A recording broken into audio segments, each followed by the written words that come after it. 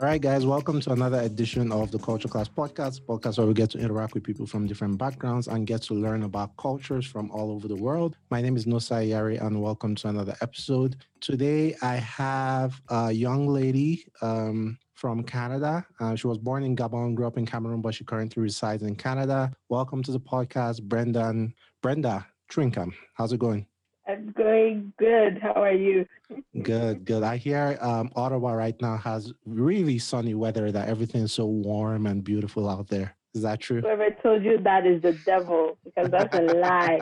There's nothing like warm and sunny and no. This is winter. Right. So what do people usually do in Canada? Let's say during the summer in Ottawa, where you're from. Is it like I've heard that some parts of Canada, like wine country, Toronto is all about like going out to dance or whatever. What do people do in Ottawa usually? Ottawa is very residential and very politically charged because that's where all the embassies are. This is where the parliament is. It's the capital. And so most people are very reserved. And so during the summer, it's mostly about visiting museums, going on boat rides. A lot of people own boats here because there's a really nice river. And so during the summer, people will just be lined up on the river, lying on their boat. There's also we have really, really nice trails for hiking. So a lot of that goes on as well. And then, for someone like me, I love to try. There's so many different nice places to eat and the patios open up. So I spend a lot of time, hopping from one eatery to another. Nice. Kind of sounds a little bit like DC. I lived in DC for 2 years, and everything you said, like politically charged, people take their boats out on the Chesapeake Bay, people go out to eat, blah, blah, blah. So maybe, I don't know, those two cities have kindred spirits in a way. Yes. All right, let's talk. You moved to Canada a few years ago. Well, let's let's go way back. I haven't actually interviewed anyone who was born in Gabon before. So talk to me about, I don't know how long you lived in Gabon before moving to Cameroon, but talk to me about what you remember about Gabon. So my trajectory is actually different. So I was born in Gabon. We lived there for 2 years. Then we actually moved to the States where we lived for 6.5 years. And then I went to Cameroon for my first time. So I was 8 years old when I wait, are both your parents Gabonese? No, they're both Cameroonian. Interesting. So why were you born in Gabon? Like, was your father on assignment or something? Yes, my dad was a retired diplomat. Nice. Okay, so what can you, you were 3 years old, but I don't know if you can remember too much, but... No, I don't remember. I only remember what they tell me, which is that I used to eat a lot as a kid, but I don't know much. I barely remember anything, just pictures that I see. My parents tell me stories, but I don't remember anything. U.S. from New York is where I can recall. Right. And, your parents being Cameroon, obviously Cameroon is both an Anglophone and Francophone country. Gabon is like purely Francophone. Were you brought up to speak French? Was French commonplace in the household? Yeah, so French is actually my native language. However, when we moved to the U.S., I completely forgot how to speak it. And our mom started teaching us because my mom is from the French side, my dad's from the English side. And so my mom really wanted to ensure that her children were bilingual. So she would teach us French at home. Then when we moved to Cameroon, we picked it back up very quickly. Yeah, shout out to your mom, smart woman right there. I kind of know how you feel because I'm starting to forget how to speak Pidgin English. I was on a call with my family friend, and this is crazy because I'm telling you, I was on a call and I was trying to speak Pidgin. Guy, Shebi, I was trying to ask him if he went somewhere where I tried to tell him to deliver something for me. I was like, guy, how far you go? You drop that. You drop that. Did you deliver or drop that? You got guy, now Pidgin you did. I'm like, I don't know. The guy was like, maybe I'm kind of just, you've been in the US for 4 years. All of a sudden, you don't know how to speak Pidgin. But no, I'm not trying to fake it. I don't know what's going on. So maybe I need to go back on my Pidgin thing with help from you and other Africans. I can never forget Pidgin. I can never forget how to speak Pidgin. Okay. No, not I forgot, but I wasn't as fluent. When I was trying to say delivery, but I was like, how do I say delivery in Pidgin? I was so it was a little discomfort. I don't How did know. you Like, it mean? was crazy. It was a weird conversation, but eventually we picked it back up, and everything was cool. So it's all good. So where in New York did you grow up? But interesting. My last interview with Aisha, she grew up in Queens. That was the last interview I did I last saw week. that. Where in New York did you grow up? Actually, Roosevelt Island. I don't know if you've ever heard of it. I've only A lot heard of of Coney people. Island. I don't know what Roosevelt No, Island is. a lot of people don't. So right, like you can take the subway, and then I think it's from Queens. There's a tram. Many people don't know this, but there's actually a tram that allows you to cross the river into Roosevelt Island. You can actually drive now. But at the time when we were growing up, it was mostly the tram that people would take. Most people didn't have cars. But I went back recently, and it's different. And when you say a tram, is this like a ferry type of thing? But above ground, so it's like it's not on water. So it's like what do they call it? Like when you go skiing, yes. Oh yeah, got it. Yeah, so it literally carries everyone across onto Roosevelt Island. Interesting. And what kind of stuff? I mean, growing up a diplomat's daughter, I don't know how protected you were, or if your parents allowed you roam free. You were in a new country, you were pretty young, but did you get to go out there, like experience stuff for yourself, or you were like sheltered? In the beginning, we weren't, and then what happened was my older brother started picking up bad habits. He started hanging around with the wrong crowd, and he was dragging us along with him until one time the cops interrogated us, and so from that point on, it was strict. I mean, in defense of your brother, like to an African parent, anybody can be the wrong crowd. You can literally be in front of the priest and like, who is that person? You have joined bad gang, eh? No, sir. Oh, actually, they were doing illegal activities. So I mean, I'm just saying. in my parents' defense, they were selling stolen goods. Stolen goods, like you fell out of a truck, kind of thing. No. Worse. Okay. Okay. Well, shout out to your African parents for putting their foot down and all that stuff. Oh yeah. So you lived in New York till you were like what, 9 or something like that? So I was 8. Till you were 8, and then you moved back to Cameroon. That must have been some kind of culture shock. Had you had the chance to kind of like go back for a summer or two? No. And what was the rationale for your dad sending you back to Cameroon? Because a lot of African parents are like, look, you can't pronounce your name, you're too westernized. I'm going to send you back to boarding school in Nigeria or whatever country. Was that your situation, or your dad had to like move back, or? Yeah, so what happened was his mission ended, and so they recalled us back. I mean, it wasn't my parents' wish, but you know how when you're a diplomat, you don't have a say. And so when we got recalled, but my dad alone was sent on another mission, but it wasn't safe to go with a family, and so he had to go alone. So it was just my mom. Like a spy or like a 007 kind of thing. You can't even say where he was sent to. Like he was just sent on a mission. Not even. No. He was sent to Angola, and there was war happening in the country at the time. Yes, exactly. So he didn't want us to come, and so the rest of us got shipped. And we didn't even travel with him. Like literally, we traveled only with my mom, and he left before we left the state. Oh, he went straight to. So how were you guys set up? I mean, he hadn't been home in almost a decade. Did he already have like a house and relatives that like accommodated you guys and helped you guys? No, so my mom, and this is why my mom is the superhero of the family. She found, a house that we were renting to stay at. She got everything. Like she had to arrange for containers of our belongings to be shipped back home. She had to, buy the flights. And this was traveling in the 90s with 4 kids. Early 2000s. In the 90s, it's not exactly. Like, we have all this. And shout out to your mom. Maybe I should be interviewing her. You should actually. She'll be the most entertaining guest you've ever had. Okay. You know what? You know the funny thing? Who's the oldest person I've interviewed? Okay, I think I've interviewed Daryl. Daryl is what, like 64 maybe? Well, I want to interview more people like this podcast, yes, is for millennials and blah, blah, blah. But, I want to tap into some of that ancient African wisdom. When you talk to your grandma, that kind of thing. Okay, we'll set that up.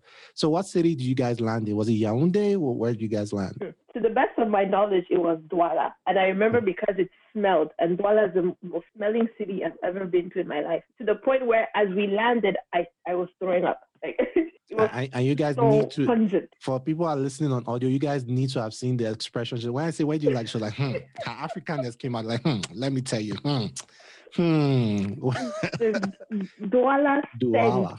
Wait, wait, Oh wait, wait, gosh. wait. Let me get this straight. You're telling me Mhm. that there's a place that exists on this Mhm. earth that Mm. stinks more than New York? I don't believe it. Mhm. Oh I yeah. don't, I don't Oh believe yeah. New York is Oh the yeah. nastiest No. place I've ever No. been to. New And York. I'm Nigerian. New York. No. No. No. No. No. You guys even have sewers. Douala. The junk just piles up by the That's road. what happens in New Every York. No, but no, you don't understand. At least in New York, most people don't just, release their bodily waste by the roadside. But that happens in Douala. It's covered. It's just a mess. It was stinking, and Uh, it's hot, severely hot. So imagine all the pungent smells that are erupting from all sides. And then at the time, the airport didn't have a proper toilet. It was still a stoop toilet. We're talking an international airport that doesn't have a flushing toilet. Like, so from the moment we landed, I wanted to go back. I was done. I was ready to like, okay, At like, is 9, you this a didn't have a choice. vacation? Did you even voice it to your parents that, oh, I'd love to go back? Could you even do that? We were complaining, but we couldn't. I mean, obviously, we would just cry and complain and be like, we hate it here, but they're not Nothing doing could be done. anything. And when you say we, like you're obviously referring to yourself and your siblings, like you talked about Yes, your brother, bro. How many were you guys? 4. 4. Okay, okay. So, average size African family going back, superwoman leading the way back to Yes. Douala. Put you guys in school. What was your experience? Was it culture shock with the school system in New York and the school system in Cameroon? How you guys obviously started to learn French along the way, but what were some of your experiences kind of trying to get acclimatized with school? So funny enough, so when it came to school, I found that I was more advanced in English, but I was behind in math. So with all my English classes, I did amazingly well. But then when it came to arithmetic, my mom had to hire a tutor to get us up to. So I was like, oh, Cameroon, at least for the elementary education, we're way more advanced than the U.S. Yep. Education. Yeah. And that's a funny amazing. thing. Like when we move here, right? I think the US values skill over knowledge. So it's not what you know, is what you can do. Like it's the same thing Yeah. when I came here. I went for undergrad back home. I came here from a master's. When I came here, I was like, this is like the education. That's why all these Indian and Chinese guys come here and they just blow everyone out of the water. Because the educational system in India, the national exam in China or Nigeria, all these places, like it's much tougher than the US. I'm always intrigued when people say they went to school in a non-English speaking country for the most part. Like when it comes to subjects like math is hard enough even in a language you can understand, like English. I can't imagine you teaching math in French or Arabic or Persian, Urdu, something. Yes. That must have been crazy. But we were lucky. Our parents put us in a bilingual school, and so at least for subjects like math, we were taught in English. It was mostly English that was being spoken, and then we had obviously French, and we sucked at French, so we needed a tutor for French as well. And also history, because we knew American history, but we didn't know anything about Cameroonian history. It was just all of this catching up and learning that we had to do. Right. I mean, I interviewed Abadesi last year. Her father's a diplomat as well. And it's interesting how if you grew up in a diplomatic family, my father wasn't a diplomat, but he was in the military. So kind of like just being exposed to different things. It's not like a homogeneous style of growing up, like you're exposed to all these languages, all these cultures, all these people. You travel to a bunch of places. So that must have been kind of like really interesting. But let me put you on blast real quick. What's up with all these what's up with Cameroonians hating on Nigerian music, man? Like, what's going on? You see, and that people. I cannot even defend them for that. And it's funny because I've been in a number of clubhouse rooms recently hosted by Cameroonians, and we have invited, some big names on the Nigerian scene. I don't know if you know Ubi Franklin. I know Ubi Franklin. Yeah, the father of many nations. We know him. He's extremely well connected too. But so we had him on, and that topic obviously had to come up, and we had to address it. And we also had some of the musicians who started this, this clash. Shout out CY International. I'm trying to get him on the podcast, by the way. Shout out CY. Come on the podcast. Come and explain yourself. Explain yourself. No, but the thing is, I feel as though there's just a few a number of people who just made this thing way bigger than it should have ever gone. Most of us, please, we consume Nigerian content like crazy. You guys are everywhere. There's no way we can escape you. And for the most part, your content is great, especially when it comes to music. And so I felt as though some of our artists were feeling some type of way. Right, right. I mean, Nigerians seem to be, I don't know, like we just get this flack. Like I went on a date with a chick from, I think, Uganda or something. And once I just said it was Nigeria, it was obvious that was going to be our last date. I was like, what did my brothers do to you? I'm a nice guy. I can speak for everyone. But it's all good. Are you Yoruba? No, I'm not Yoruba. I'm not Igbo as well. That's what everyone keeps asking me. Like Nigeria literally has like 360 something. Yes, tribes. But Yorubas have a bad rep. Yeah, there's the whole thing about Yoruba demons and breaking girls' hearts and stuff. Yeah, thankfully I'm not Yoruba, so I don't have that gene in my body. I'm a one woman, one guy kind of guy. Fingers crossed. Amen. Yeah, but it's all good though. So you were in Cameroon, you were going through all this culture shock and everything, and there was actually an Instagram post you made that made our producer Musokpe actually reach out to you, and it was a very touching Instagram post talking about how you were about 9 years old when you were in Cameroon. That must have been a year after you moved from New York, and you had started to develop, as a woman, and your grandmother would iron your breasts so that you would not be sexualized. When we were talking about it, I was like, what? Like, we need to get on the podcast. That this is crazy, because let's go through that for a little bit. So talk to me through what happened for the benefit of people who might not have seen the Instagram post. What exactly was the situation during that period? Yeah. So it's a practice called breast ironing. And for the most part, with all the research that I've done, it's mostly practiced in Cameroon and some parts of Nigeria as well as Guinea. But most of the articles I found have been on Cameroonian incidents. So it's the act of massaging young girls' developing breasts in the hopes of stopping the growth or slowing it down in order to make them less attractive to men, because the whole idea is, men are going to see that she is grown, they're going to try and sleep with her, and so in order for the men to not be attracted, let's stop her breast from growing. So that's the whole logic behind it. That's crazy. What kind of instrument? Isn't this dangerous? What kind of instrument? Is it like an actual iron? Like what? So for most of the cases, it's a very hot stone. You know how back home they have the stones that they grind spices with?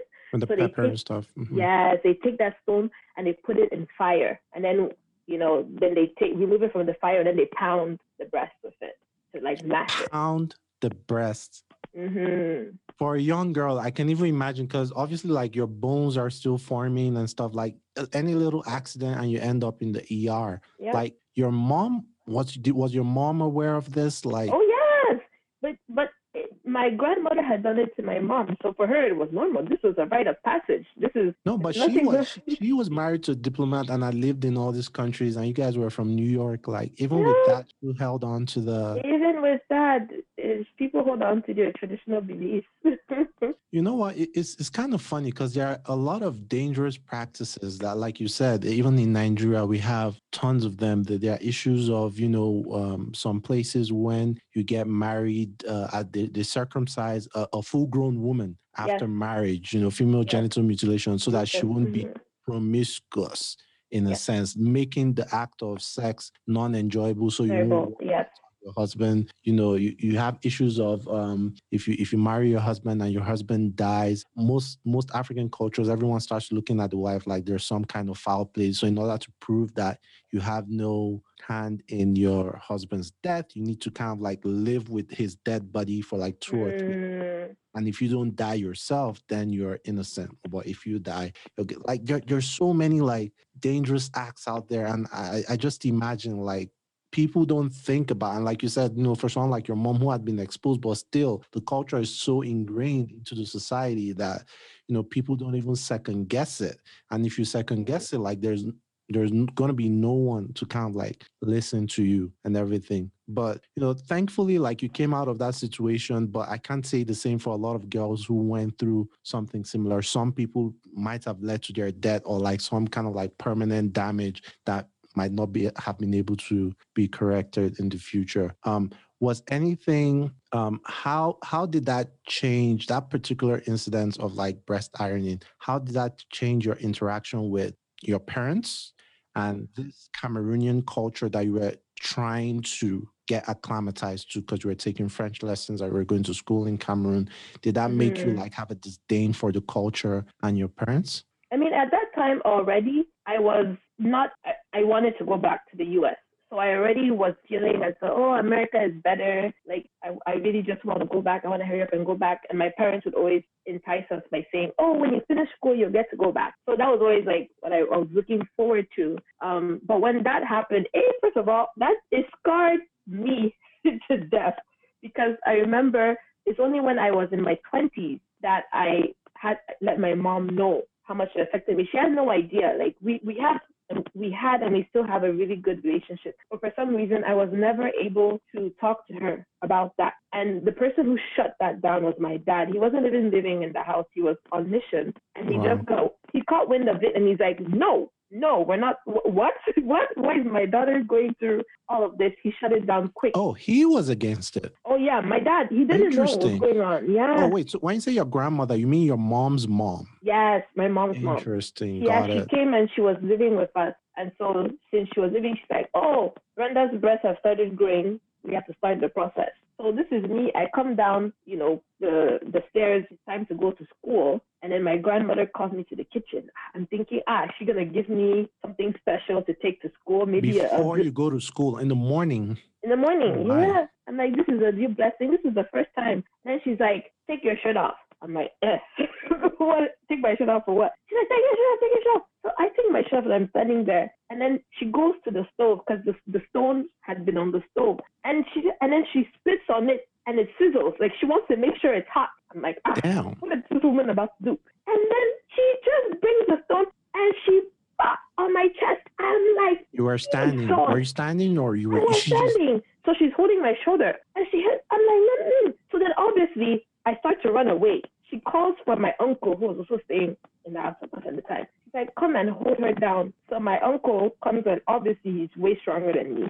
And he holds me down on the ground. And this woman is going at it, pounding. I'm screaming. My mom is there waiting for me in the car. Like she's just waiting for it to be done. Like, and then put your shirt back on, go to school. Tears dripping down my face. After all that, you still had to go to school. I went to school. And that's how it was. I used to dread going to school. I knew what was waiting for me downstairs, and there's no way to escape. You run. So it was a continuous process every morning? Probably every other. Mm.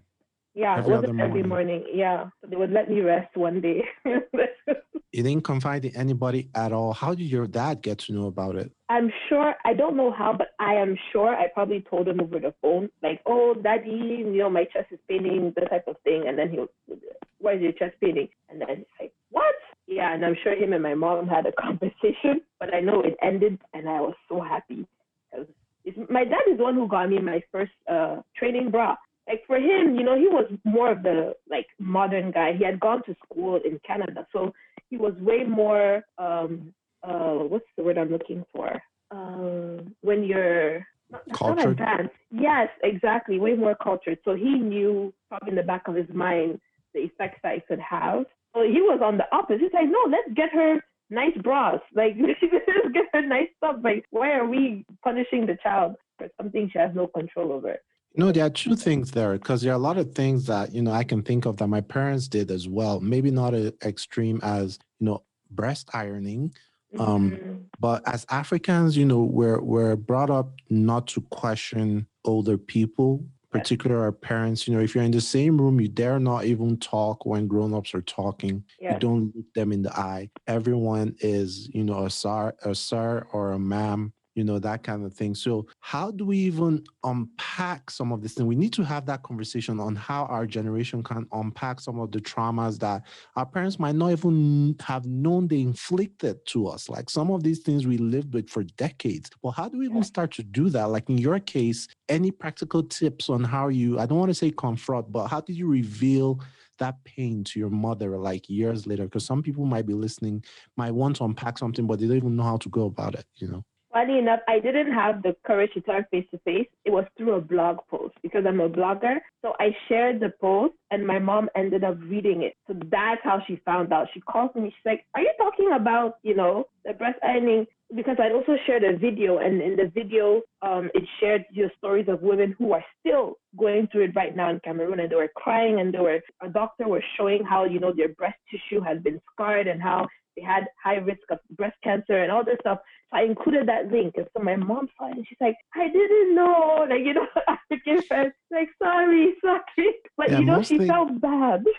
Yeah. I mean, most things they just gloss over. Like even with my sister, like I'm like I have my youngest sister. Like I'm like more than a decade older than her. So she talks to me about things, not about bad things, but she tells me about when I was like a teenager and she was like maybe like 6 or whatever. Like she tells me about things that I don't even remember. Like I can remember like I was coming back from primary school back then. A dog chased me, and you said you were gonna kill the dog and cook it, and we're gonna have it for dinner.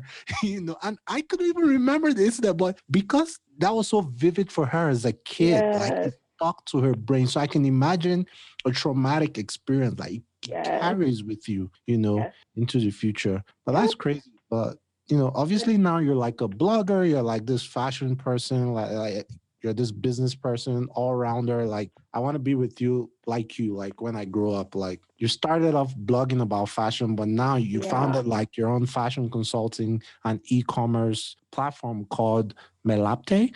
Why fashion? What is it about fashion? Why not be a doctor, lawyer, engineer like our parents? Hey, please don't say that. My mom will probably listen to this podcast. Mama, just take it back. Mama, look, I've been a practicing doctor. Do not say that, please, if you don't want me to get into trouble, because my dad is still holding on to hope that his son will be a doctor. Till now? Say that. Till now. You still have time. No. Oh, and you did pre-med, right? You studied like biology or something? Oh, oh. Please stop it. Okay. My lips are sealed. You get me in trouble all over again. That's fine. But the thing is, it took years and years of insecurities, like after all of that. And without going into too much detail, talking about like intimacy, everything, like a self-esteem, like really messed up. But the fashion part came because after being, told for so long, because another thing was I was obese. Believe it or not, I was obese. And so the fashion thing came about by being told by so many people, that, oh, you're big, you can't wear this. And then, going on this whole weight loss journey and all that good stuff, and emerging and being able to shop in regular, clothing stores, and like, I have a sense of style. Like, I don't have to wear sweatsuits, sweatpants all the time. And so it began as a, innocent, and then it went into a very unhealthy habit whereby I was shopping just because I wanted new clothes to look good. The clothes were making me feel good. Very, very toxic behavior. And then now I was able to stabilize myself after. So that's how it started. It wasn't that, I was inspirational. No, I was just trying to numb years and years of pain to clothes. Right. I mean, but loving fashion and like going into fashion business are like two different things, like especially fashion right now. And you have amazing stuff. I was actually eyeing that your kimono now it's COVID. Hey. I can strut around the house with a kimono, like, What's red kimono? Right. No, I'm not joking. Like if I you thought watch you wanted to get it for someone. You want to... No, if you've watched the series Silicon Valley, Silicon Valley is like an American comedic series. Here, there's about like the tech industry. There's a dude called TJ Miller. He's like an angel investor or whatever. He struts around the house with a kimono and just like bugs all the startup guys. So that's what I wanted to.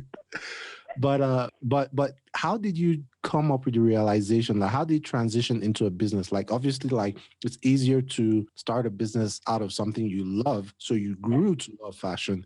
But Yeah. how did you? Because fashion right now is crazy. Like, it's fast Mhm. fashion. There are a million and one brands out there.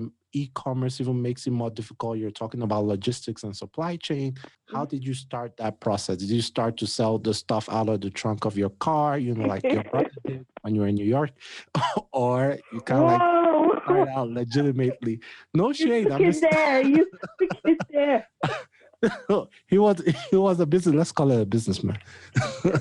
So There, businessman. No, but how mine started was after I noticed a lot of people, I would get a lot more engagement when I would wear the African prints that my mom would bring me from back home. And so I started getting a good number of followers on especially Instagram and Facebook. Those were my two main platforms. And a lot of people would ask, oh, where can I get it? Where can I get it? And so with me wearing the prints that first my mom would bring, and then when I moved to Toronto, I started being more active in the African scene in Toronto, and I started befriending a lot of designers. And so what would happen was it was exchange of service. So they saw that I had a lot of followers. They would give me pieces to wear. I would wear the pieces. They would get orders. So it became, a very symbiotic relationship. But then I realized that I'm making all this money for these people.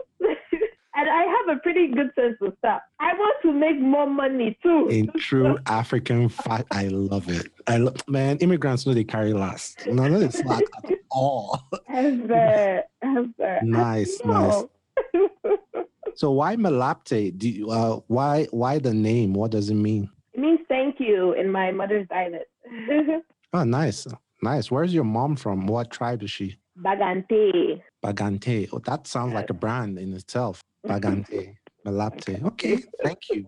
That's really interesting. Very resourceful of you. What were some of the challenges you faced kind of like starting that? Because I can imagine with a lot of moving parts, did you just like sign up for Shopify and like have a store online? How did you sort out deliveries? How did you sort out returns? How did you sort out pricing? Like what were Do some we of your have time? Do we have time? Because this is a different podcast. You have to okay. bring people because that Let, whole situation. us put it this way. What were some of your what were some of the surprises Okay. that you didn't see coming when you first started off? And what were Mm. some of the things you wish you knew before you had jumped into the business? The biggest challenge was doing production in Cameroon. That's what I did in the beginning. And I didn't realize how unreliable people would be. I thought that, by throwing money at them, at least they would be loyal to me. It didn't mean anything. And I was really, really scarred. I was burnt hard. I didn't realize just how challenging it would be to get stuff made back home, especially because we have a very unstable electricity. So just that alone would slow production. And, deadlines could not be met because there's no electricity. Everyone goes home.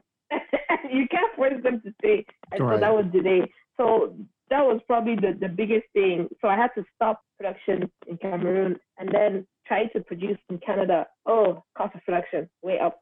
Prices had to go Mhm. up. So it was such a learning experience for me because, you fix one thing, but then another problem erupts and you have to find another solution. And The life of a businesswoman. yeah, that was really hard. So what did you wish you had known? Even though a lot of people say if you had known a lot of things, you end up not starting Not, it. Is better to yeah. be ignorant. But what's one specific thing that I wish I had known how to do this, or I'd had this skill or this connection or whatever before you had gone into e-commerce or fashion? I wish I had joined more communities with similar entrepreneurs like myself before starting, because then I would have gotten lots of advice pre-launch of the business. Yeah, Right, right. yeah. Well, it makes sense. Makes sense. I mean, you're on culture class now, baby. That's what we do. Community. Maybe we'll start like an African business club, ABC or something. Like it, Wow, we get it rolling. ABC. And that just rolled off my head. That's actually a good idea now That's that I a think good about it. idea.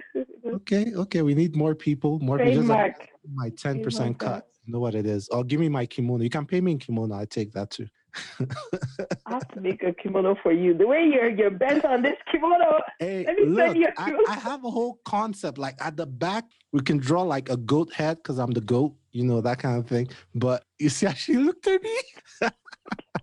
Okay, I'll put an African goat on yours Okay. just for you. No. Yes, that African goat. That's what you All get. right, right. Well, if it's coming for you, I wouldn't mind. I wouldn't mind. Let me ask you this: what do you feel about? So a lot of people are torn about, the focus on Africa right now. Obviously, like there's a lot of focus on Africa right now with, Black Panther, Wakanda, Beyonce, Black is King coming to America. People loving Afro beats, jollof rice, causing commotion everywhere you go. Ghanaian jollof. Go on. Sorry, Go this on. interview is over. this interview, this interview. We have to specify. You just say the G thing on my podcast, the G food. Ghanaian jollof. Yes, Ghanaian jollof. For our listeners, I apologize for ending this interview abruptly.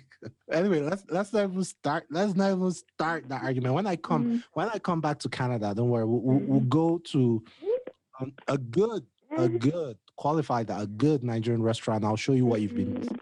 I was in Ghana. I was in Ghana for 3 months in 2018, and let's just say it can't be compared. But no, that's a lie. Now you're just hating. Go on. Okay. Okay.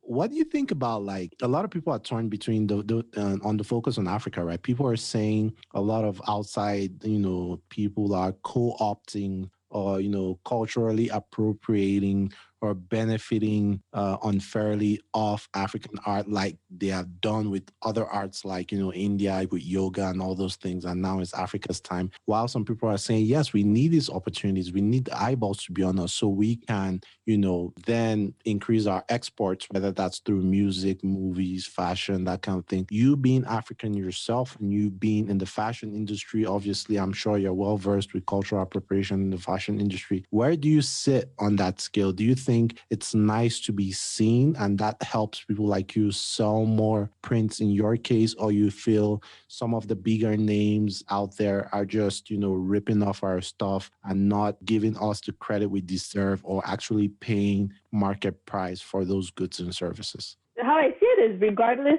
they would rip us off. The advantage we have with having the focus on us now, though, is that when we call them out, people listen to us more. So, for example, when Prada, they did their stupid Ghana Must Go bag. Sorry, it wasn't Prada. It was either, I think it was Givenchy. But one of these, big names, they decided to come up with Ghana Must Go bags and sell them for about £500. Ridiculous. Mm-hmm.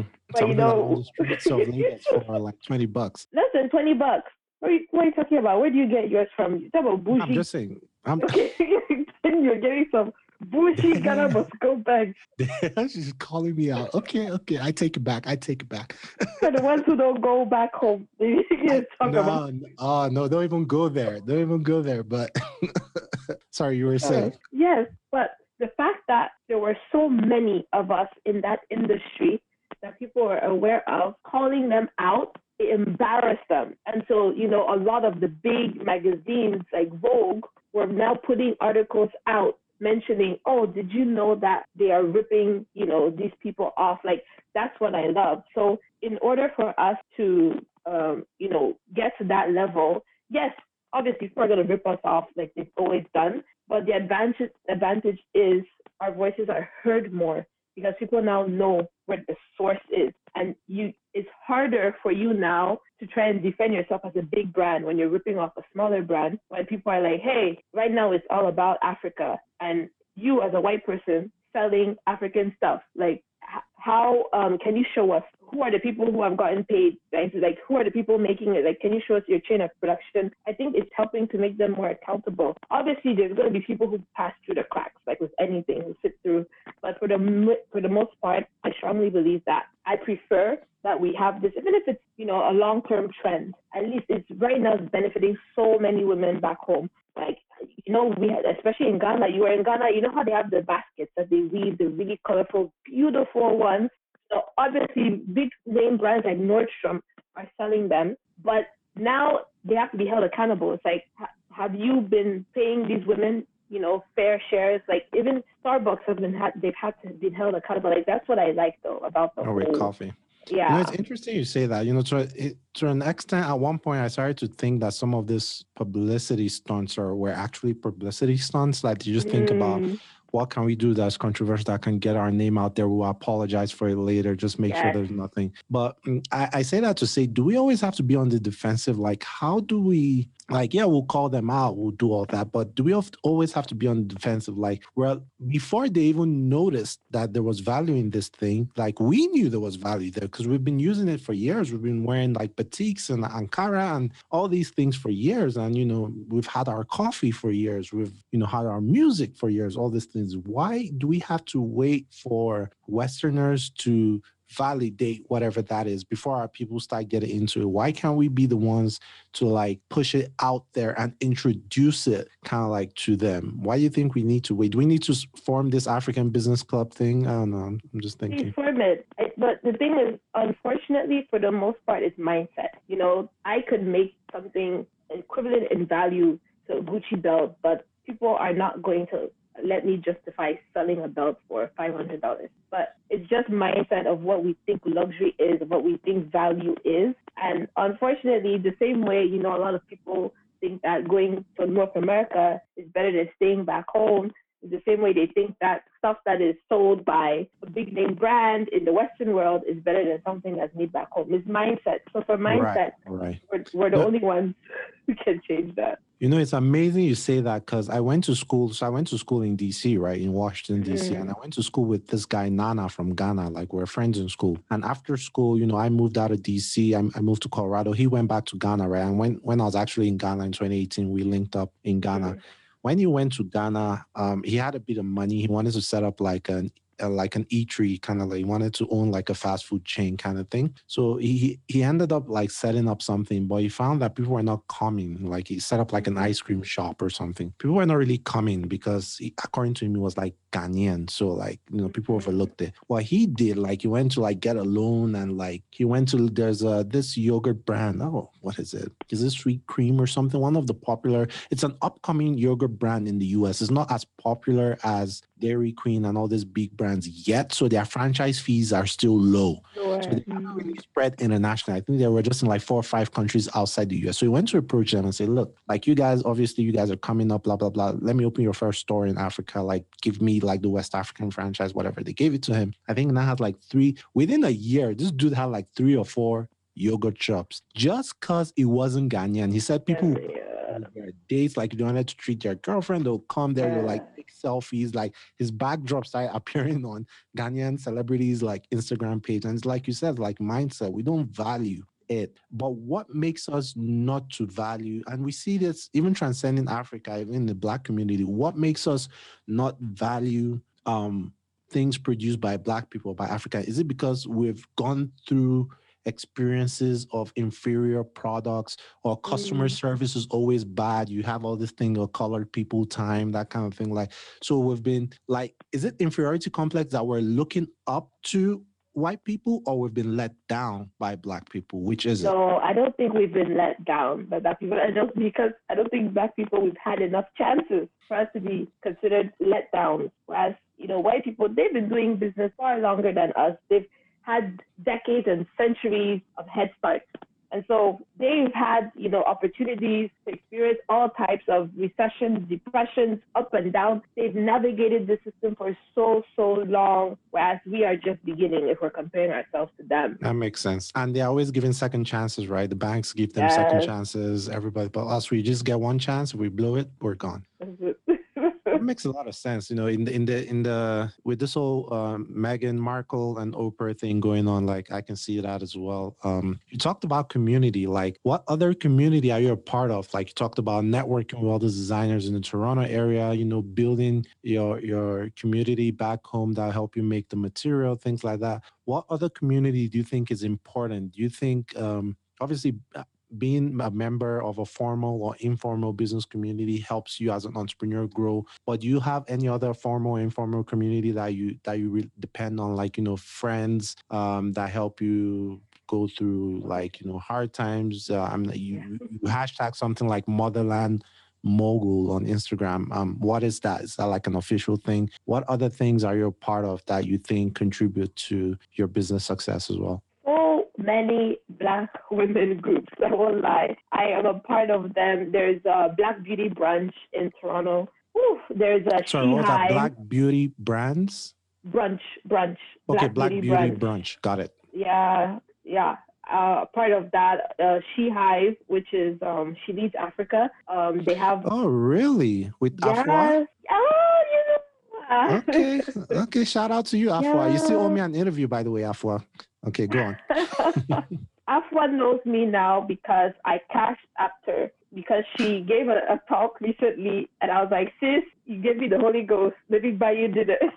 Yeah. She's doing the Lord's work back home. So She is. No, but so like, they have the She Hive, they have city has, a WhatsApp group. So, I'm a part of the Toronto WhatsApp, even though I'm not in Toronto anymore. But I'm a part of the Toronto WhatsApp group. There's so many communities of Black women. There's even the Black Shopify entrepreneurs. Like there's so many. And so, just being able to be in spaces with people like me who have similar struggles as I do is so helpful and refreshing and comforting for those times when it gets extremely hard. facts. And sometimes family don't understand, right? Your family, they try to support you, but sometimes they're on this. Me being a podcaster, I can understand because when I started to appear on other podcasts, I started building relationship with other hosts. Like they can tell, like they know when you stay up till 2 a.m. just to interview someone in Australia just for the file to be corrupted and something. They know all those struggles. So like you can relate on another level. But yeah, it's really important to kind of like, I guess, build that network as much as you can with people who are like-minded in whatever industry you find yourself, especially being in like a group such as Black women who are like the most underfunded, have the patriarchy working against them, all these things, just helping to support each other. Apparently, besides the fashion thing, you have other stuff you do, like you have the cookbook, I'm just Nigerian a jollof woman of in there. many talents. Just You so have the many showcasing the talents. Nigerian jollof in your cookbook, beautiful stuff. Like, I appreciate you for that. But what made you want to write a cookbook, and what kind of recipes are in there? My cookbooks are healthier versions of common foods. Um, so both African foods, like there's air fried meat pie, air fried fish roll, air fried chin chin. But We can air fry a meat pie? listen, and it's Interesting. faster. It's faster than bake. It takes I may 15 be minutes. missing out. 15 minutes. Interesting. Whereas in the oven, it's 45 minutes. So I'm saving lives out here. Please give me my accolades. Shout out to you.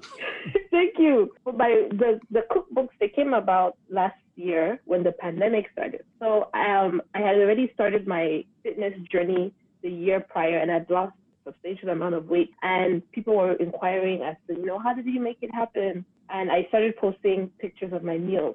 So, Brenda, what's the recipe? I got tired. I said, money making opportunity. I love this girl. I love the way this girl thinks. No time. I said, no.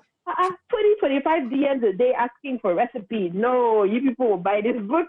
Right. Shout out to you for actually making a book. Some people have just been selling slim tummy tea and all that stuff. I have some here, but it doesn't do anything for that. Right. So wait, so the pandemic was literally last year. So are you saying from conceptualization to finished product was like a year? Yeah, less than. Do you know Lewis House? Lewis House? No.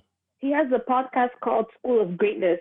So I've heard about School of Greatness. He's really good. So he has actually a program called How to Write a Book in 60 Days. And so I actually followed the program, and he personally mentored me, and I didn't pay anything. He personally mentored me, but he goes through, how to basically write a book within 60 days. And that's what I did.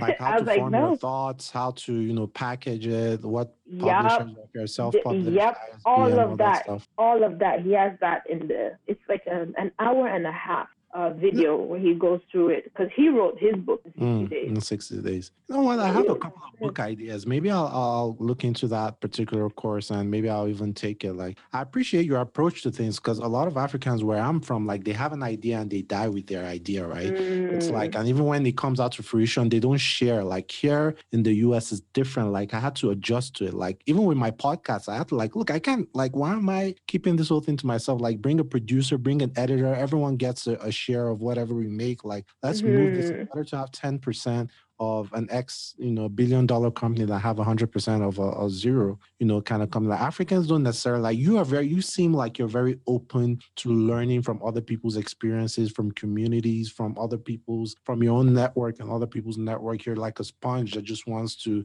take on anything and further, your own cause with it, right? And collect the money at the same time. Never forget the dollars. Right. Man, I love it. We'll have the links to your e-commerce store and your book as well in the show notes. So if you guys want to click on that, please do so. She can make me my goat head kimono. That's my commission that I'll be taking from her when she sells some additional books. So thank you in advance. Man, I really appreciate you coming on the podcast. Maybe I should end in French. I know a little French. Merci, Mademoiselle Brenda, Thierry Henry, Trezeguet, Andre Balotelli, and Arsene Wenger, Puyol, Ronaldinho. So I said thank you for coming on the podcast. Appreciate. No? No? Oh, okay. No. Maybe that's another. Non, si tu ne parles pas français, il faut seulement dire, il ne faut pas forcer les choses. Ah, tu viens de me dire que tu vas finir en français, mais maintenant tu viens de parler en italien. Décalé?